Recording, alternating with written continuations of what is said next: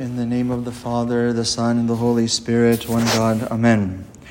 On this blessed day, which is sanctified by our gathering in the church and our celebration of the holy and divine liturgy, our Mother, the Holy Church, nourishes us with some pretty harsh words in today's Gospel passage from Matthew chapter 13, Matthew 23, verses 13 through 36. These words come from our Lord Jesus Christ's rebuke of the scribes and Pharisees and are presented to us today on the feast of the holy prophet Joel, because this is the usual reading on the feasts of the holy prophets. Even though today is also the commemoration of the holy Theotokos, Saint Mary, which takes place on the 21st of every Coptic month, it doesn't change today's readings. We still read this passage from Matthew 23, which is the reading for the feasts of the holy prophets. Now, if we were to summarize today's reading in a single word, it would undoubtedly be woe. W-O-E, woe. This word is a type of exclamation that oftentimes expresses sadness, pain, or even a curse in the Old and New Testaments. When our Lord uses the word woe against the scribes and Pharisees in today's gospel reading, he uses it in the sense of sadness and grief. In particular, he directs 8 distinct woes against them. He says, "Woe to the scribe and Pharisees, number 1, because they shut the door of the kingdom of heaven to men. Number 2, they devour widows' houses and make long and phony prayers. Number 3, they travel far to convert people, but end up making them worse hypocrites than themselves. Number 4, they ignore the sanctity and holiness of the temple. Number 5, they pay their tithes, but ignore justice, mercy, and faith. Number 6, they clean the outside of the cup and dish, but are full of extortion and self-indulgence on the inside.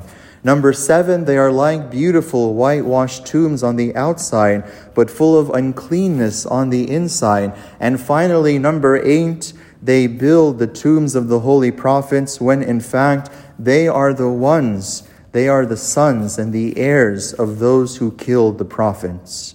This last woe, number 8, of course, explains why the church arranges this gospel passage on the feasts of the holy prophets. Now, these 8 woes are a frightening list. Imagine our Lord Jesus Christ speaking of you in this way. Not only are these words frightening, but they are a wake-up call to each and every one of us. Most people, when they hear these words, automatically assume that these words have nothing to do with them, because our Lord was speaking to the scribes and the Pharisees who opposed him throughout his ministry.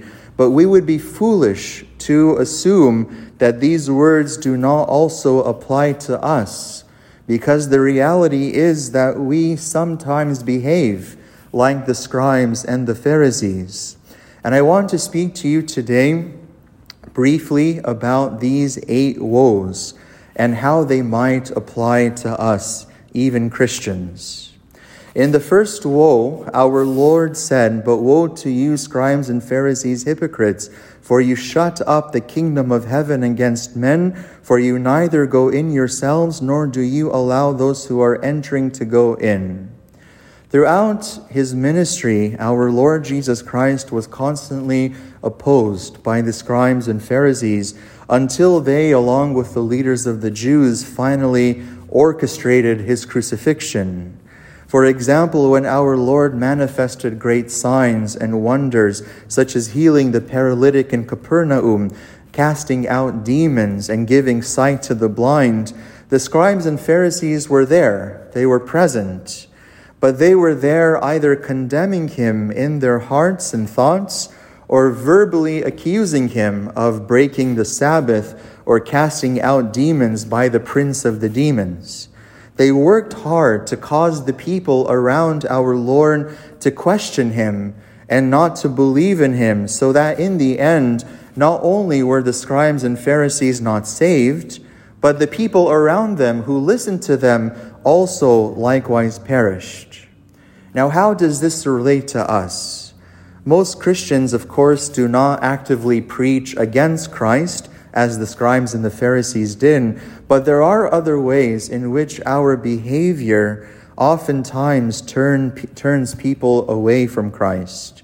In my experience, one of the primary causes of atheism and unbelief is a Christian who misbehaves. A Christian who misbehaves is a stumbling block and turns many people away from Christ.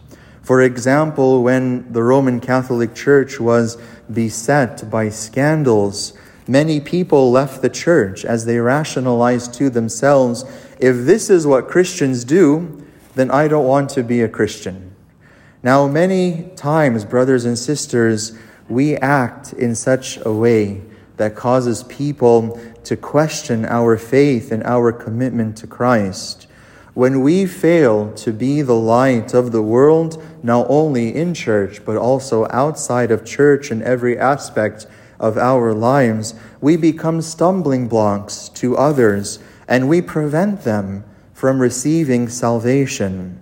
So even if we are not actively preaching against Christ, like the scribes and the Pharisees did, it is still possible for us as Christians to shut the door of the kingdom of heaven to others by our own sins and our own failures.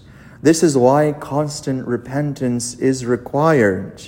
And this is why we should remember that even the smallest positive interaction that we have with others in this world could change their lives.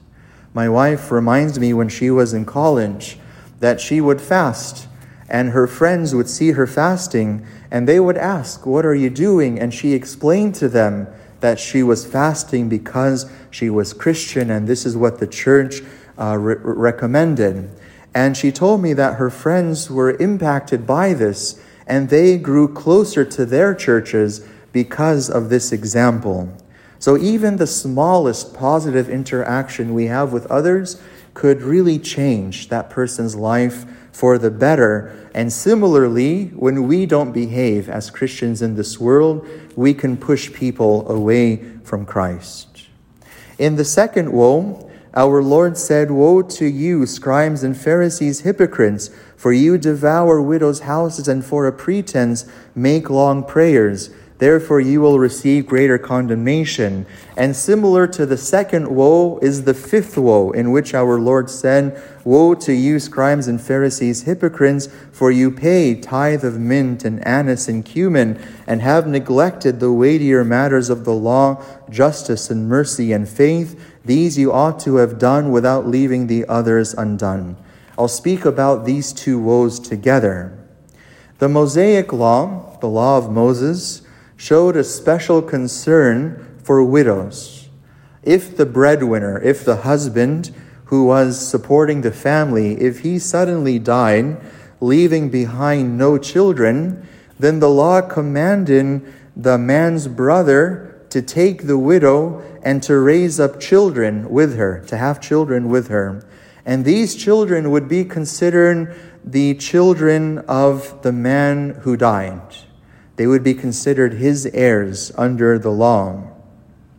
And if a man left behind a widow and children, then the law had special provisions to make sure that they had everything they needed. But sadly, by the time of our Lord's incarnation, the scribes and the Pharisees neglected this part of the law, and they mistreated the widows.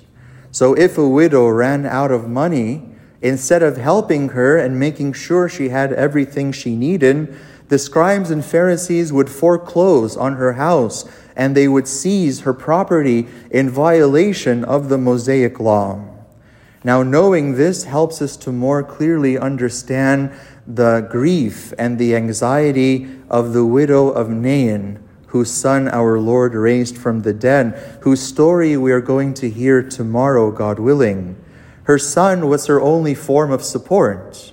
And so if her son passes away, then she would lose everything. And this is one of the reasons why our Lord, in his tender mercy, had compassion on her, as we're going to hear in tomorrow's gospel reading. Today, of course, we are not bound by the special provisions for widows in the Mosaic Law because Christians have a greater duty. We have a duty to care for one another. In the book of Acts, we read how the early Christians did not just pay their tithe to the church, but more than this, they sold everything they had and they laid the proceeds at the apostles' feet so that the apostles could use the money not only for the church, but to support all of the poor and the widows and those who needed help. The early Christians were ready to give up everything they owned so that the apostles could care for the poor, the needy, and the widows, as well as the affairs of the church. And this should be our way of life as well. Giving our possessions shouldn't be something we are forced to do, but rather something we want to do. St. John Chrysostomos teaches us, if one is doing work of virtue, but he does it because he is forced to, then there is no reward. He also teaches us that almsgiving, or giving to the poor, is the characteristic of Christianity and the medicine for our sins. He said, almsgiving is the mother of love. Where love is the characteristic of Christianity, it is the medicine of our sins, the cleansing of the filth of our souls, the ladder fixed to heaven. It binds together the body of Christ. Unlike the scribes and the Pharisees who had no compassion on the widows, we Christians must be generous and freely give our possessions to the church so that it might be distributed to those who are in need. In the third woe, our Lord said to the scribes and Pharisees, "You travel land and sea to win one proselyte." Proselyte is basically a convert, to win a convert. "And when he is won, you make him twice as much a son of hell as yourselves." It's worth remembering how, after the descent of the Holy Spirit on the Feast of Pentecost, the apostles spoke to people who came to Jerusalem from 15 different countries. These were people who were not Jews that were born and raised in Israel, but they came from all over the world.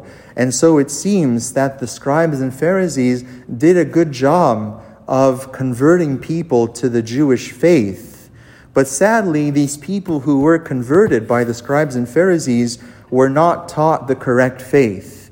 Instead of being students of the true faith, they became students of the hypocrisy of the scribes and the Pharisees, and they became even worse than them. Now, if we were to apply this third woe to us, it probably wouldn't be because we taught converts the wrong faith, but most likely this woe would apply to us because we don't try to convert people at all. So in a sense, the scribes and Pharisees who are rebuked in today's gospel are better than us. As I mentioned in a recent homily, we Coptic Orthodox Christians have a serious problem in believing that our churches in America and outside of Egypt exist only to preserve Egyptian culture and to serve Egyptian families, when the reality is that the church exists to win souls and to bring as many people as possible to Christ, whether they are Egyptian or not.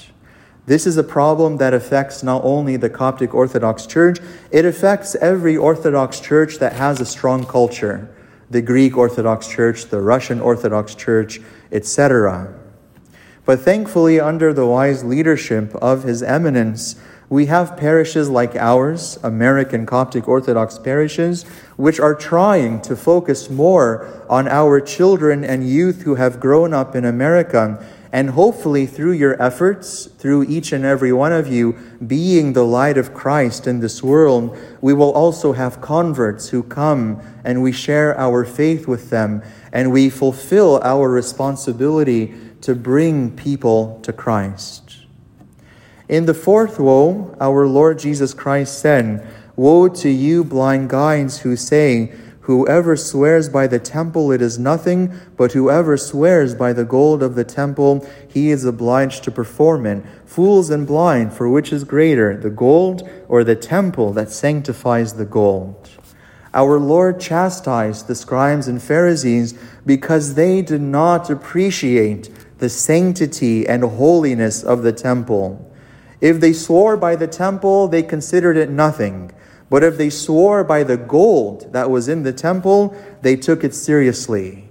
Our Lord rebuked them and said, "Which is greater, the gold or the temple that sanctifies the gold?"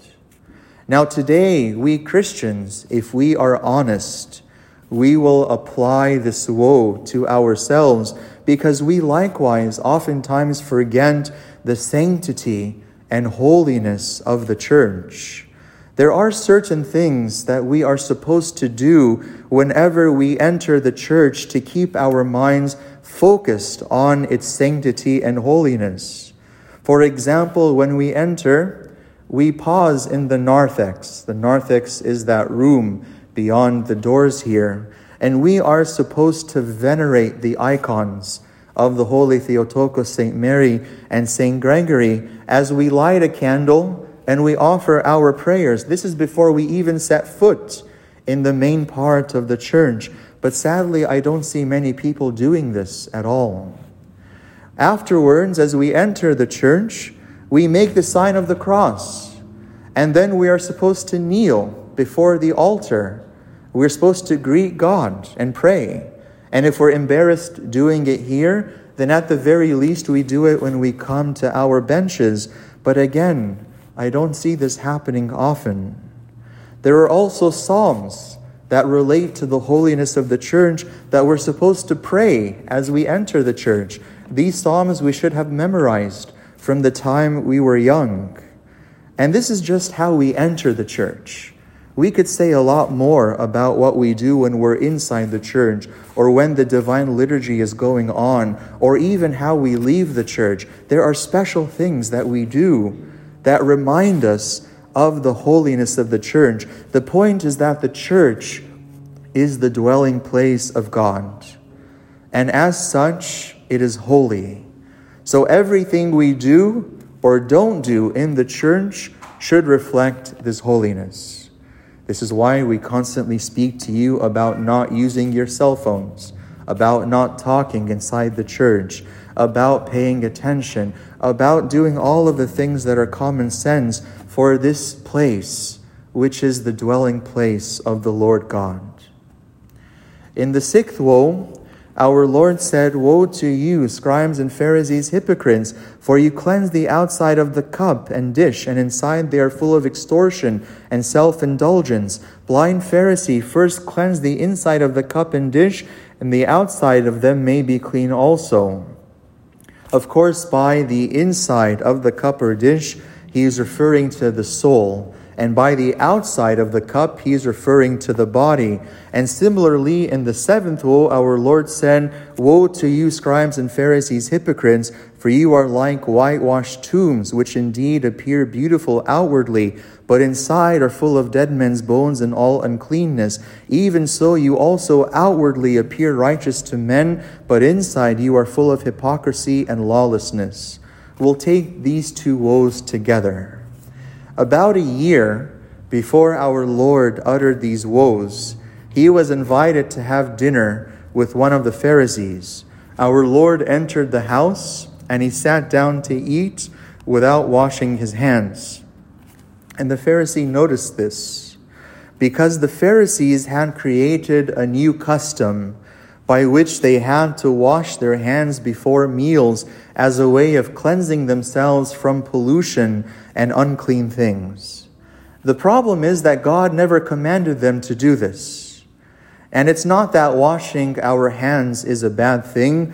Today especially, we understand the importance of washing our hands in the midst of this global COVID-19 pandemic. The problem is that the Pharisees created this custom and they associated it with spiritual cleansing. But God made no such connection between the two. St. Cyril of Alexandria asked, "Tell us, O Pharisee, where Moses told you this command?" Tell us what commandment ordained by God requires men to wash before meals. It was a custom created by the Pharisees, it sadly reflected who they really were. They were men who carried about external appearances only. They made themselves look pale from fasting, and they made a show of themselves praying on the streets because they loved the praise of men more than God.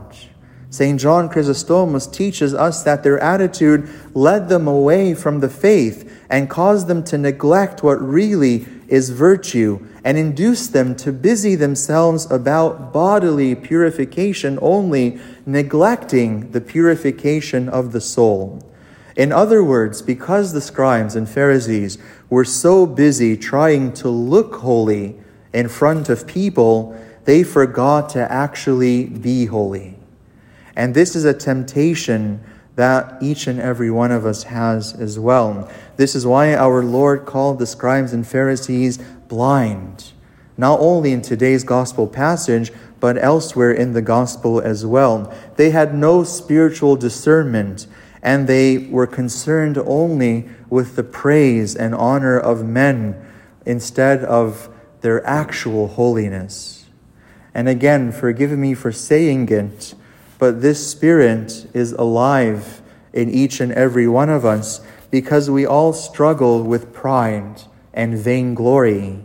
We all want to show ourselves as being better than we really are. So we focus on appearing holy while oftentimes neglecting repentance and the interior struggle that will actually unite us with God's holiness and make us holy. St. John Chrysostom noticed the same spirit in his flock when he wrote the following: "Many people are like the scribes and Pharisees, adorning themselves on the outside, but full of sin on the inside. Today there are many cares for external purification, but no one cares about internal purification. If anyone would open each person's conscience, many worms and much corruption would be found." Even though these words were written in the 4th century, they are applicable even now. Brothers and sisters, I beg you today that you care for your soul and for your inner life just as much as you care for your body. Think about how much time people dedicate to exercising or cooking every single day. We should dedicate at least the same amount of time, if not more, to our souls by praying, by repenting and examining ourselves, by reading spiritual books, by helping others, and in general, by working out our salvation in fear and trembling. I beg you, brothers and sisters, don't be like the scribes and Pharisees. Work out your salvation and pay attention to your souls. Finally, we come to the 8th woe, which is the whole reason the Church gave us today's gospel reading on the feast of the Holy Prophet Joel. It's just your bad luck that this is number 8 and you had to listen to the rest of it before. But this is the one that dictates why the Church gave us this reading today. Our Lord said, "Woe to you, scribes and Pharisees, hypocrites, because you build the tombs of the prophets and adorn the monuments of the righteous and say, if we had lived in the days of our fathers, we would not have been partakers with them in the blood of the prophets. Therefore you are witnesses against yourselves that you are the sons of those who murdered the prophets. Fill up then the measure of your father's guilt." You know, throughout history, every civilization has done something to honor the graves of its heroes. And similarly, the scribes and the Pharisees, they made a show of honoring the tombs of the prophets, but at the same time, they plotted to kill our Lord Jesus Christ, who sent them those prophets in the first place. He told them, Therefore, indeed, I send you prophets, wise men, and scribes. Some of them you will kill and crucify. Some of them you will scourge in your synagogues and persecute from city to city, that on you may come all the righteous blood shed on the earth, from the blood of the righteous Abel to the blood of Zechariah, son of Berechiah, whom you murdered between the temple and the altar. St. Cyril of Alexandria teaches us that the ancestors of the scribes and Pharisees had been the ones who put to death the holy prophets. But the scribes and Pharisees built these ornate temples for these same prophets. And in this way, the scribes and Pharisees condemned their own ancestors for killing the prophets. Now, if that wasn't bad enough, that by their actions they condemned their ancestors, we remember that they themselves were about to crucify the Lord of glory, our Lord Jesus Christ. So you begin to see how twisted their behavior was, right? And if that's not enough, it's worthwhile to remember that these same scribes and Pharisees would go on to later murder the holy archdeacon Stephen, the first martyr, just because he believed in Christ and preached to them. They stoned him for that. So look at their behavior. They build these tombs for the righteous men, but they crucify the Lord of glory, and then they put to death his disciples. So this is the twisted logic of the scribes and Pharisees, and why our Lord said woe to them in today's gospel. Now, if we were to apply this woe to ourselves, it wouldn't be for the extreme and violent behavior of the scribes and Pharisees, but maybe we could draw a parallel nonetheless. The scribes and Pharisees made a show of caring for the tombs of the prophets while rejecting Christ.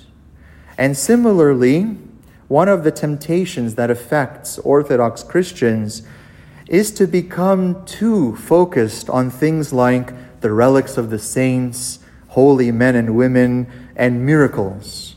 There are people who chase after these things, and they focus so much on these things while at the same time having a weak relationship with Christ.